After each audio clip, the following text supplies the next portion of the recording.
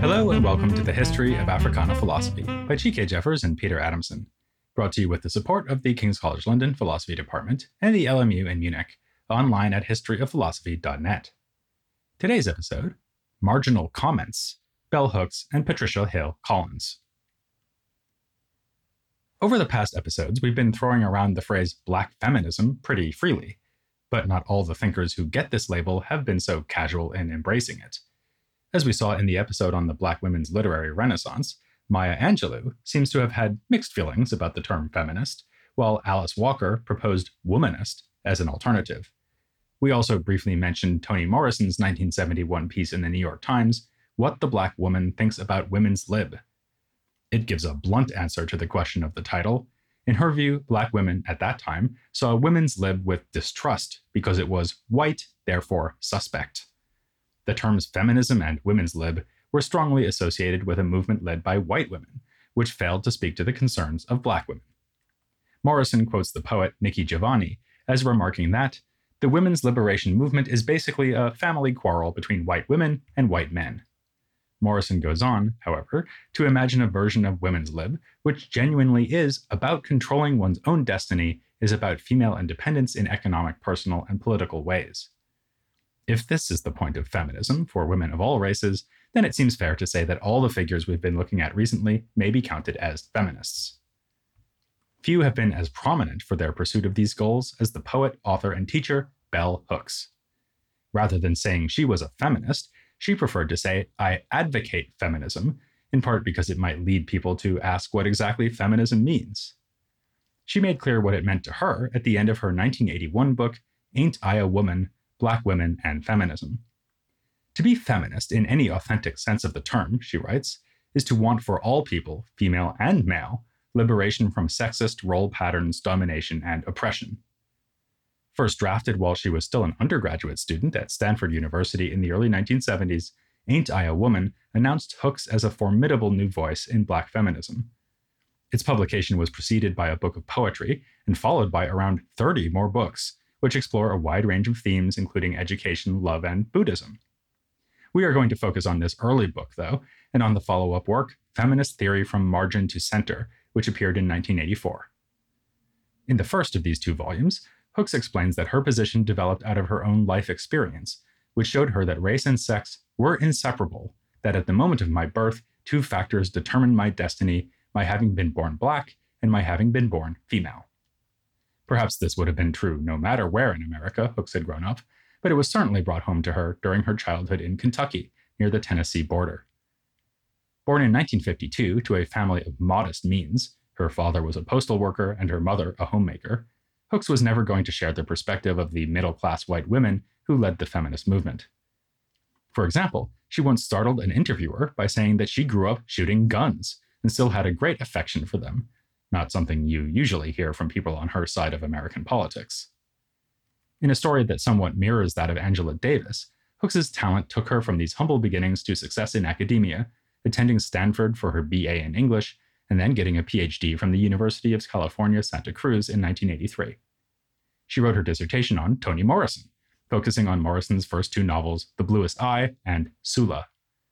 Another resonance, in this case with our discussion of self-naming in Audre Lorde, is that Bell Hooks was not her birth name.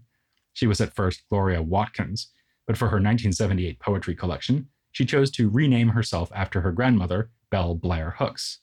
She wrote the name without capital letters, a choice she explained by a desire to place emphasis on the substance of books, not who I am. But Hooks's work was very much shaped by who she was. Concerning her childhood and the way it shaped her as a thinker, she also writes, living as we did, on the edge, we developed a particular way of seeing reality. We looked both from the outside in and from the inside out. We focused our attention on the center as well as on the margin. We understood both. This remark comes in the preface to Feminist Theory from Margin to Center and sheds some light on the title. As soon as the book gets going, it is clear how her biographical connection to the Black working class shaped her critique of white feminism, which she calls a bourgeois ideology. She takes aim at one of the most prominent authors of that tradition, Betty Friedan, and her well-known book, The Feminine Mystique. Friedan lamented the way that white middle-class women were stifled in their role of homemakers. Her demand, as Hooks frames it, was that white women should have equal access with white men to the professions. In response, Hooks points out that when Friedan was writing, 1/3 of American women were in the workforce, with quite a few of them doing jobs unpleasant enough that they would have left at the chance to be housewives. Not pulling her punches, Hooks calls Friedan's argument a case study of narcissism, insensitivity, sentimentality, and self-indulgence. Though we've seen versions of this critique in other Black feminist authors, Hooks was especially fierce, and she knew it. For example, she claims that white feminists have been brainwashed by sexism and racism, and she reflects on her own choice to adopt such a polemical tone.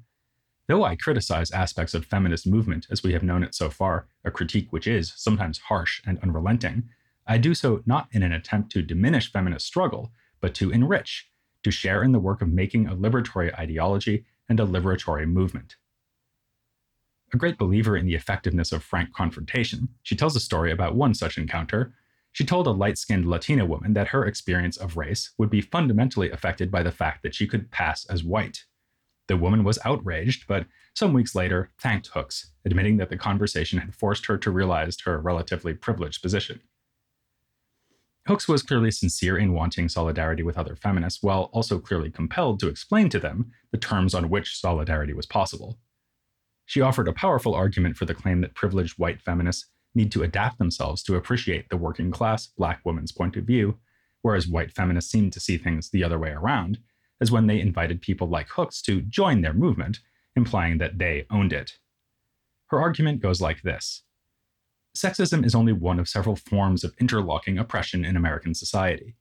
Those Black women who have to be in the workforce, whether they like it or not, enduring the grind of monotonous, physically demanding, and poorly paid jobs, are in this situation because of both their race and their gender.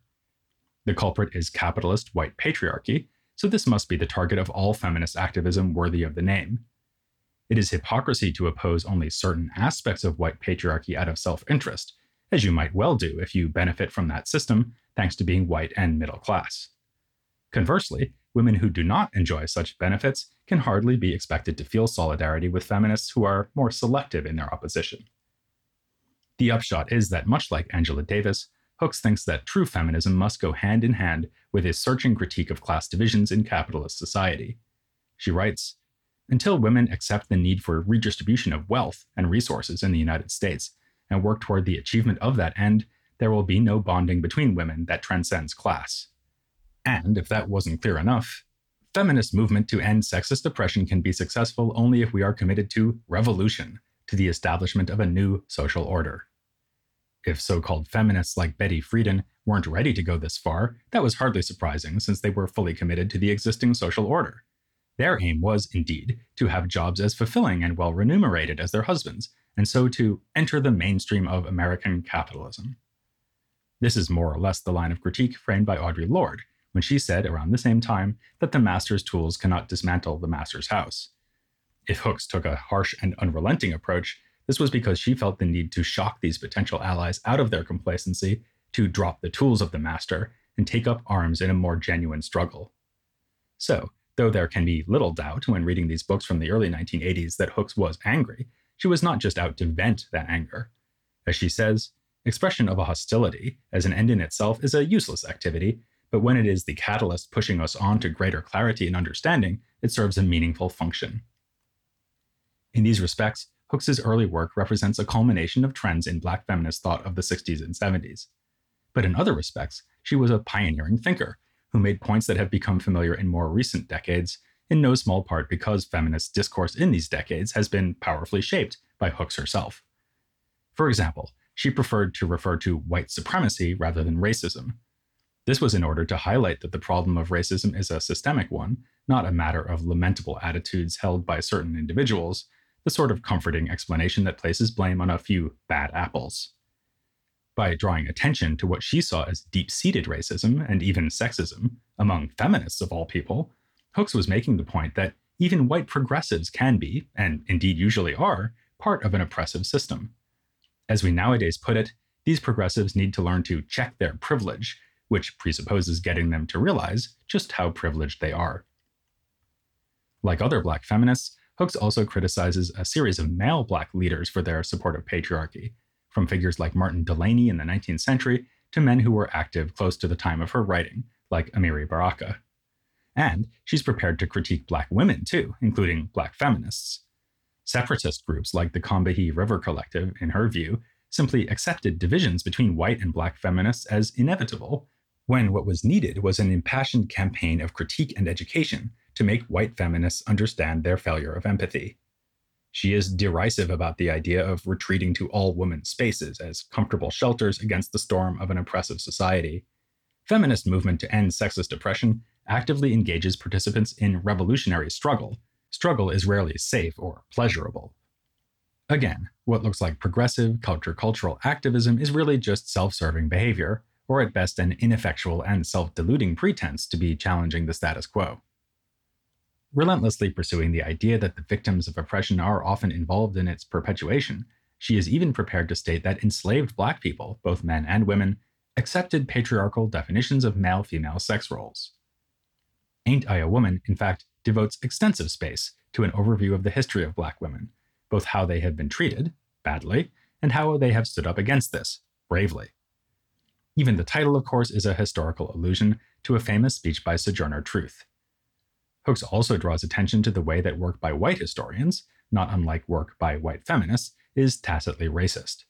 Hooks relates how she consulted a book by a female historian called Women's Life and Work in the Southern Colonies and found that it was only about white women.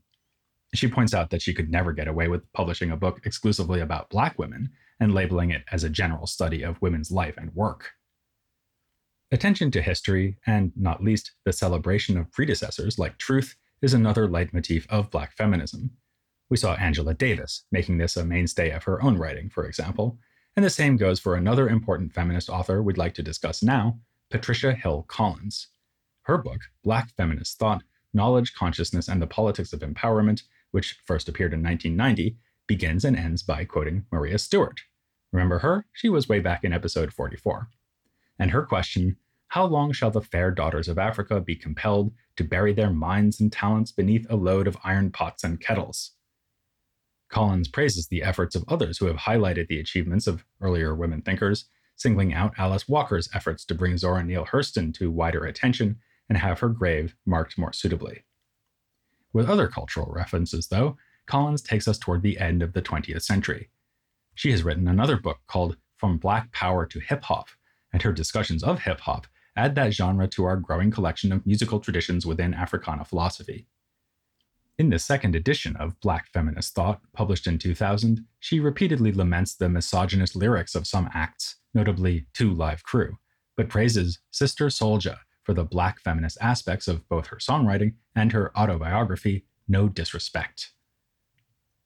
In the preface to the first edition of Black Feminist Thought, Collins announces, "This is not a book about what Black women think of white feminist ideas, or how Black women's ideas compare with those of prominent white feminist theorists." She promises instead to place Black women's experiences and ideas at the center of analysis. One way she does this is by examining how racism and sexism have continued in the wake of superficially successful rights struggles. It is no longer acceptable to be openly racist, so politicians and commentators instead speak in code, complaining about street crimes, unwed mothers, and the like. This fits with Collins's interest in popular art forms like hip-hop. She's concerned with the way prejudicial attitudes are communicated implicitly, in visual images, song lyrics, and so on. She argues that Black women are classified in terms of certain cliched types. Alongside the welfare mother, there is the oversexed Jezebel, and conversely the sexually non-threatening Mammy. Such stereotypes, which Collins influentially labeled controlling images, feed on a series of paired concepts: man-woman, white-black, rich-poor, mother-whore, with Black women typically finding themselves placed on the negative side of each dichotomy. Collins wants to push back against this by, first of all, making Black women more conscious of the way they are positioned in society. Or rather, since Black women can hardly avoid being aware of this at some level, she wants to bring it to the forefront of their attention, a process she calls re-articulation. One of the things she values in the products of the Black women's literary renaissance is that their fictional and autobiographical works often depict such moments of re-articulation. Following suit, her goal is not quite to raise consciousness, as the movements of the 1960s might have put it, but to affirm and elaborate a consciousness that already exists. Collins coins another term of art when she states that Black women are subjected to a matrix of domination, which she defines as an overall social organization within which intersecting oppressions originate, develop, and are contained. This, of course, brings us back to the notion of intersectionality. By ticking several demographic boxes at the same time, a given person may be especially vulnerable to such a matrix of domination. Collins also explores the question of how one might be privileged in some respects and not in others. This is the situation of the middle-class white feminist, of course, but also applies even to the working-class Black American woman who enjoys privileges of citizenship that poor people elsewhere in the world lack. So, if race, class, gender, sexuality, nationality, and so on divide us from one another, they also offer opportunities for solidarity, for building community across the usual boundaries. Her position is, in fact, diametrically opposed to the consequence often feared by critics of intersectionality, that perspectives will become so specific, so atomized, that there will be no possibility of dialogue anymore. To the contrary, Collins celebrates the idea of connectedness and exchange, and in fact mentions traditional African communitarianism as a model to imitate in this respect.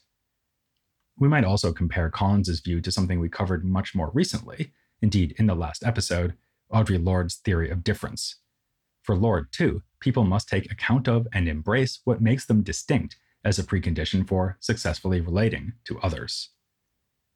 So, despite Collins's emphasis on community, for her, the individual point of view does matter too, because it is from diverse perspectives that dialogue must begin.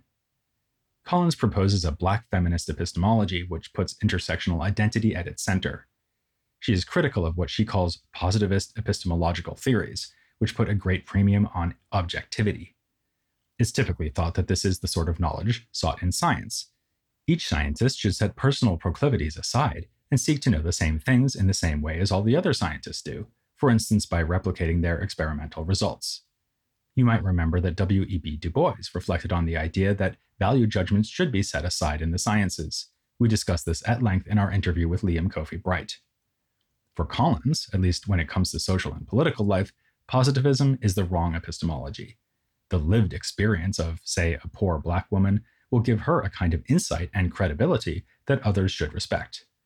Such respect is required for true dialogue, but that condition is unfortunately often not met. Collins herself experienced that in academic settings, where the judges of acceptable scholarship tended to be white men who rejected her sort of approach out of hand. Collins's work is, as she said it would be, far less taken up with critique of white feminism than what we saw in Hooks. But there is a subtle new critique of mainstream feminism that arises out of what we've just been discussing. A feminist, like Friedman, would be, above all, interested in having the freedom to achieve personal fulfillment, and would thus prioritize removing barriers to that kind of individual satisfaction. By contrast, Collins is interested in feminism as an effort to build community and find common purpose. In perceptive comments on the nature of Black nationalism and Afrocentrism, Collins suggests that this was also the point of these movements. They functioned as a kind of civil religion, a way to forge bonds between Black people. This is also why Collins takes such an internationalist outlook. She looks to the prospect of an intercontinental Black women's consciousness movement that addresses the common concerns of women of African descent. The point is not that all people of African descent have everything in common, but that they all have something in common, and that this is enough to rationalize a common intellectual project. Her work thus incidentally gives us some insight into why it makes sense to explore, in a single and unified undertaking, the history of Africana philosophy.